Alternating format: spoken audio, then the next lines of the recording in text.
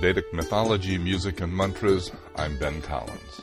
This week we'll be talking about one of my favorites, Lakshmi, the wife of Vishnu and the divine source of abundance and delight in the universe. This podcast is presented by Pujanet, Puja.net, your Vedic resource on the web, where December's Yagya will be a week-long Ashtakam Yagya, which invokes the 8 different forms of Lakshmi, and probably just the thing we need during this time of economic uncertainty. It's a curious aspect of the Vedic tradition that the female goddesses are usually seen as being different forms of one singular energy in the universe, which is often called Shakti. The male energy is more often thought of in different, almost disconnected forms like Brahma, Shiva, and Vishnu. As an illustration of this, right at the beginning of Lakshmi Sahasranam, the 1008 names or mantras of Lakshmi, it says, Om Mahalakshmiye Namaha. I bow down to Mahalakshmi. Om Mahakaliye Namaha. I bow down to her in the form of Kali. Om Mahakanyaye Namaha. I bow down to her in the form of Durga. Om Saraswatiye Namaha. I bow down to her in the form of Saraswati. And a little later in the Sahasranam, she's regarded as Om Maheshwariye Namaha. I bow down to her in the form of Maheshwari, the wife of Shiva, who is also known as Parvati. So she is really seen as Lokamatre, the mother of this loka or universe, the one who both protects it through her strength and fills it with beauty and auspiciousness. In the Rig Veda, this form of the divine is called Shri, meaning one who is auspicious. The Rig Veda sees her rather differently from how we see Lakshmi now. She was certainly more fierce then. In the Rig Veda, there is a hymn called Sri Suktam, in which there is a section that goes, Ashwapurvam Ratha Madhyam Hastinada Prabhohanim Sriyam Devim Upavaye Sri Rama Devir Jusatam. The meaning is, let me be possessed of Shri, who equals an army full with horses, chariots, and elephants. Let my home be her perpetual abode. So Shri has some serious power and is not just the giver of prosperity. It is in the Atharva Veda, which was compiled around the 3rd century BC, that Lakshmi really seems to appear in the form that we associate with her now. In the literature of the Atharva Veda, she is seen as a real mother goddess, with full breasts often showed oozing with milk. She is the fullness of abundance and prosperity who gradually evolves into Padmavati, the lotus-born goddess emerging from the ocean of milk, whom we now know of as Lakshmi. No doubt most of you are familiar with the story of the churning of the ocean of milk, and it played a big part in the story of Ayyappa in our last podcast. Essentially, the Devas wanted to be immortal, and so they, in cooperation with the demons, used Mount Mandara as a churn and Vasuki, the divine Naga or snake, as a rope. Out of this churning came a number of jewels, of which Lakshmi was one. Interestingly, some sources say that in Valmiki's Ramayana she's not mentioned at all, and that is the version of the story of the Mahabharata, that she is said to appear from the ocean of milk, seated on a lotus. After she emerged, Indra wanted her for his wife, and he composed the Lakshmi Ashtakam, which we will hear later on, to impress her. But she was drawn only to Lord Vishnu, and Brahma gave her to him as his wife. There's another story from the Brahma Vaivarta Purana in which she is described as emerging from Vishnu's right side, while Radha emerges from the left. We've seen this in the case of Shiva and Shakti, and this form is called Ardhanarishvara. But it seems that the same story has been told about Vishnu and Lakshmi, presumably to reinforce the idea that man and woman are co-created and co-equal. There's a slightly different version of the same concept that is told in the Bhagavata Purana, in which the Rishi Brighu is chosen to decide which of the 3, Brahma, Vishnu, or Shiva, was the greatest. When he got to Shiva, Brighu found him busy with Parvati and not willing to see him. Brahma was equally rude and dismissed him without speaking at length. And when he gets to Vishnu, he finds him lying asleep on Adisesha, the divine snake. Vishnu is very large, and Bhrigu was getting impatient, so he jumped up on his chest and stomped on him to wake him up, leaving a mark which is called the Srivatsa. Vishnu woke up and was most apologetic and hoped that Bhrigu hadn't injured his foot. Impressed with his humility, Bhrigu blessed him, saying that he would always have Lakshmi with him in his heart in the form of the Srivatsa mark. There's another form of this story in the Padma Purana that is slightly different. Lakshmi was resting in Vishnu's bosom when Bhrigu stomped on Vishnu. She woke up immediately and was quite irritated at what she thought was an inappropriate and disrespectful act on the part of Bhrigu. But she became even angrier at Vishnu when he was so apologetic and forgiving. So she stomped out, going down to earth, and settled in the area around Tirupati. Vishnu, after a while, missed her, and so he too went to earth and assumed the form of Venkateshwara or Balaji in order to be with her. This is a great story on its own, and will be the subject of a future podcast. But in the end, Lakshmi returned to live again in Vishnu's chest, and he felt a stirring in his heart that was Lakshmi and her grace unfolding like a lotus. In one great moment his realization was complete, and the entire universe glowed with her presence, and he saw her as the source of all abundance and riches, prosperity, fertility, and beauty. Of course, this is a wonderfully poetic way of demonstrating that Lakshmi is Shakti, the motive force of Vishnu. We think of her as being gentle and poetic and generous, and so she is so often associated with the lotus, a beautiful flower which is emerging from the muck at the bottom of a pond. In fact, she has a number of names that connect her with the lotus: Padma or Kamala, one who dwells in a lotus; Padma Priya, one who likes lotuses; Padma Maladhara Devi, one who wears a garland mala of lotuses; Padma Mukhi, one whose face, Mukhi, is as beautiful as a lotus; Padmakshi, one whose eyes, Akshi, are as beautiful as a lotus; Padmahasta, one who holds a lotus in her hand, Hasta; Padma Sundari, one who is as beautiful as a lotus. Now there's also a form of Lakshmi called Gaja Lakshmi, in which she is shown flanked by 2 elephants who are showering her with water. Apparently, in an ancient Hindu tradition, elephants did have wings and flew about in the sky in the form of clouds showering the earth with rain. But they lost their ability of flight when they landed on a tree under which a rishi was meditating and distracted him, and so his curse condemned them to be earthbound from that point onward. But they are considered to be the cousins of rain clouds. Elephants, in addition, are a symbol of royal authority, since in the past they were owned by kings and their army, and used as means of transportation. Interestingly, in the past the king was responsible for assuring adequate rainfall, and the elephants accompanied him to attract their cousins, the rain clouds. Vishnu has 2 wives, Lakshmi and Bhumi Devi. Bhumi Devi is the earth, but by herself she's not fertile. It takes Lakshmi with her association with moisture and rain to enliven the innate fertility in the earth. But Lakshmi and Vishnu do not always get along. In the southern part of Tamil Nadu, there is the largest Vishnu temple in India called Sri Rangam. Every spring there's a special festival of romantic quarrels, Pranayakala Utsavam. At an earlier time, supposedly, Vishnu would occasionally sneak off and engage in romantic dalliances. But after getting suspicious at scratches on his back, which Vishnu claimed were the result of hunting in the dense forest, Lakshmi decides to follow him and discovers him with another woman.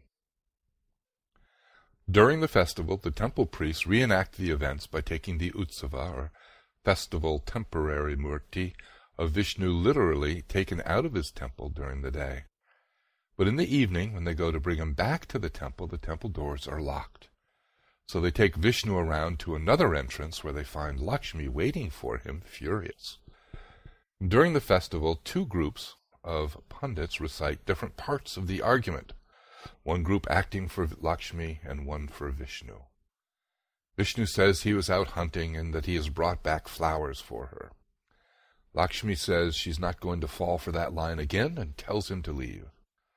Onto the scene comes a poet who reasons with her, and she forgives Vishnu as they exchange garlands of fresh flowers, and all is forgiven. It's a great danger when Lakshmi gets angry. Once the foul-tempered Rishi Durvasa gave a special garland to Indra, who put it on his favorite elephant. But the elephant took it off and threw it on the ground, thus angering Durvasa, who cursed Indra that he would lose his Shri, or Lakshmi. Indeed, as soon as these words were spoken, all the pleasure and enjoyment of the heavens were gone. The world became an empty, dark place in which there was no joy and nothing would grow. Indra was in trouble. After some time, Vishnu told him the only solution was to churn the ocean of milk. Remember that story, because here it is again, from which Lakshmi would once again appear. And so they did, Lakshmi returning, asking Indra what boon he wanted, to which he replied that he wanted Lakshmi never to turn away from this world again, to which she agreed. The story is told in a different form in the Rig Veda, when Indra played a more prominent role as the king of the gods. When Lakshmi would sit down next to him, rain would pour down on earth, the cows would give good milk, and prosperity would be enjoyed by all. It says in the old texts that Vishnu designates one as a king, but that kings cannot rule without the blessings of Lakshmi, in which she confers on the king her own royal power and prosperity. Whenever Lakshmi's blessings desert a ruler, their downfall cannot be far behind, and our most recent election is somewhat proof of this, in which prosperity, Lakshmi, was lost, and the ruler, therefore, lost his throne. So this week, we're going to listen to 3 selections. First of all, Lakshmi Stuthi and Lakshmi Ashtakam, both written by Indra, and then Sri Suktam from the Rig Veda. They are all wonderfully light and melodic, as would be appropriate for Lakshmi. And then that'll be all for this week. We'll see you next time. Thanks for listening.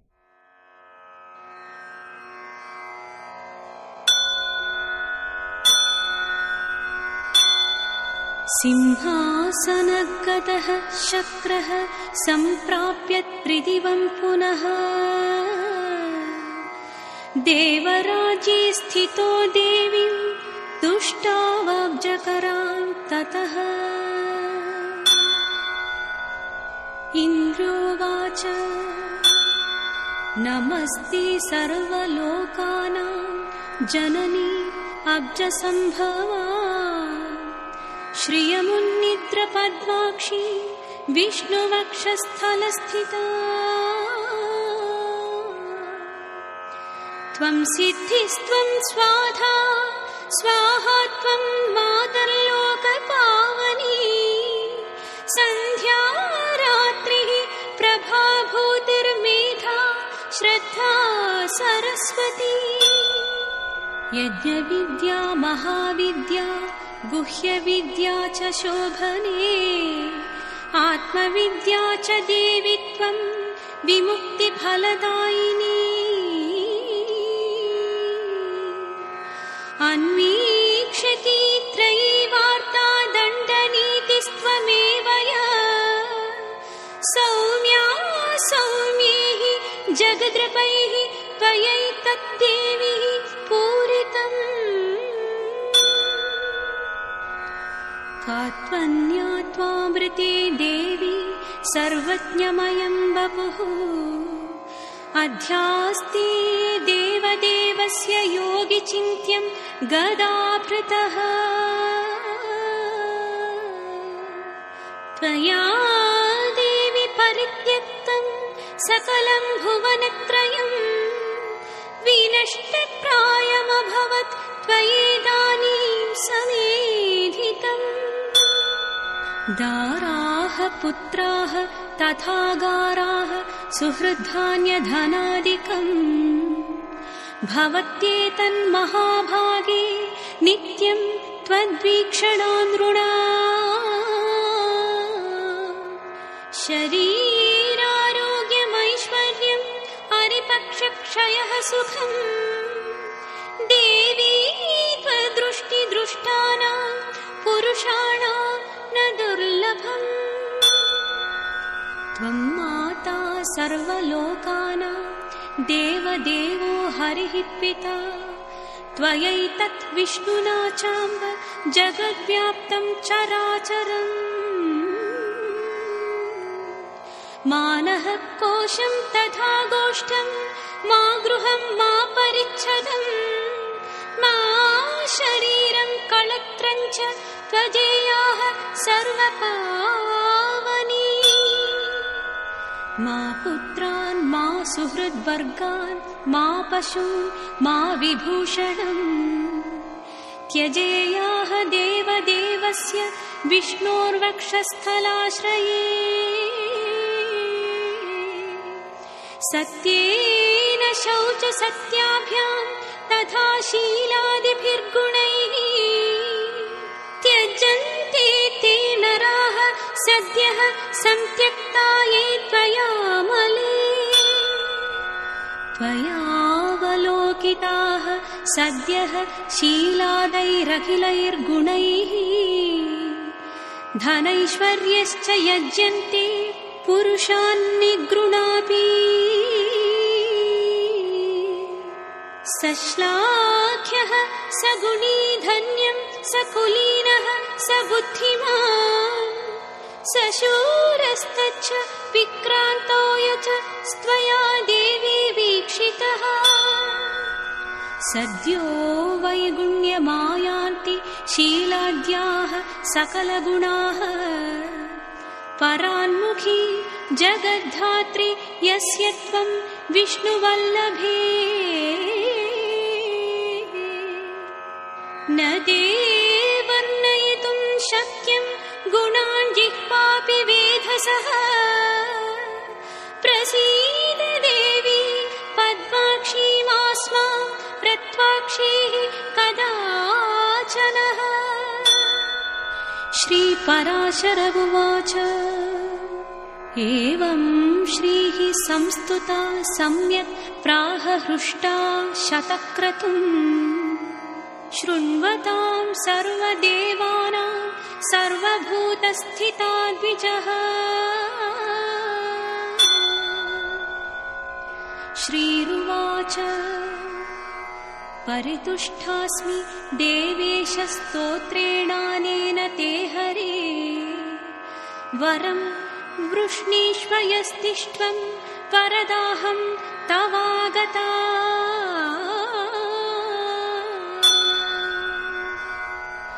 इन्द्रोवाच वरदा यदि मे देवि वराहो यदि व्यापहम् त्रैलोक्यं न त्वया त्यज्येमेष मेस्तु वरः परः स्तोत्रेण यस्तवैतेन त्वां स्तोष्यत्यभिसम्भवे स त्वया न परित्याज्यो द्वितीयोऽस्तु वरो गमा श्रीरुवाच त्रैलोक्यं त्रिदश श्रेष्ठः न सन्त्यक्ष्यामि वासवा दत्तो वरो मया यन्ते स्तोत्राराधनतुष्टया यश्च सायं तथा प्रातः स्तोत्रेणानेन वासवा मां स्तोष्यति न तस्याहं भविष्यामि परामुखी पराशर उवाच एवं वरं ददौ देवी देवराजाय वैपुरा मैत्रेय श्रीर्महाभाग स्तोत्राराधनतोषिता भृगोः ख्याता समुत्पन्ना श्रीः पूर्वमुदधेः पुनः देवदानवयज्ञेन प्रसूतामृत मन्थने एवं यदा जगत् स्वामी देवदेवो जनार्दन अवतारं करोत्येषा तदा श्रीः तत्सहायिनी पुनश्च पद्मादुद्भूता यदादित्यो भवद्धरी यदा च भार्गवो रामः तदा भूधरणी प्रियम् राघवत्वे भवत्सीता रक्तिमणि कृष्णा जन्मनि अन्येष्टयावतारेषु विष्णोरेशानपायिनी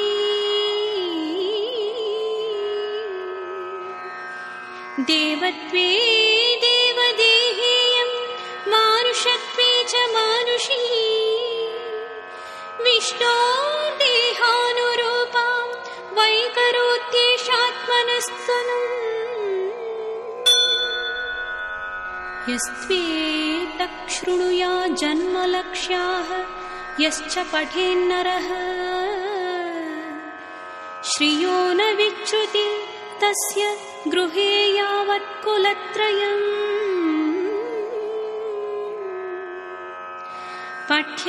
पठ्यतेषु जीवैषु गृहेषु श्रीस्तवो मुनि अलक्ष्मीः कलहाधारा नदेष्वास्ति कदाचन एतत्ते कथितं ब्रह्मन् यन्मां त्वं परिपृच्छसि क्षीराब्धौ श्रीर्यथा जाता पूर्वं भृगुसुता सती इति सकलविभूत्यवाप्तिहेतुः स्तुर्यमिद्मुखोद्गता हि लक्ष्म्याः अनुदिनमिह पठ्यते नृभिर्यैः वसति नदीषु कदाचिदप्यलक्ष्मीः वसति न तेषु कदाचिदप्यलक्ष्मीः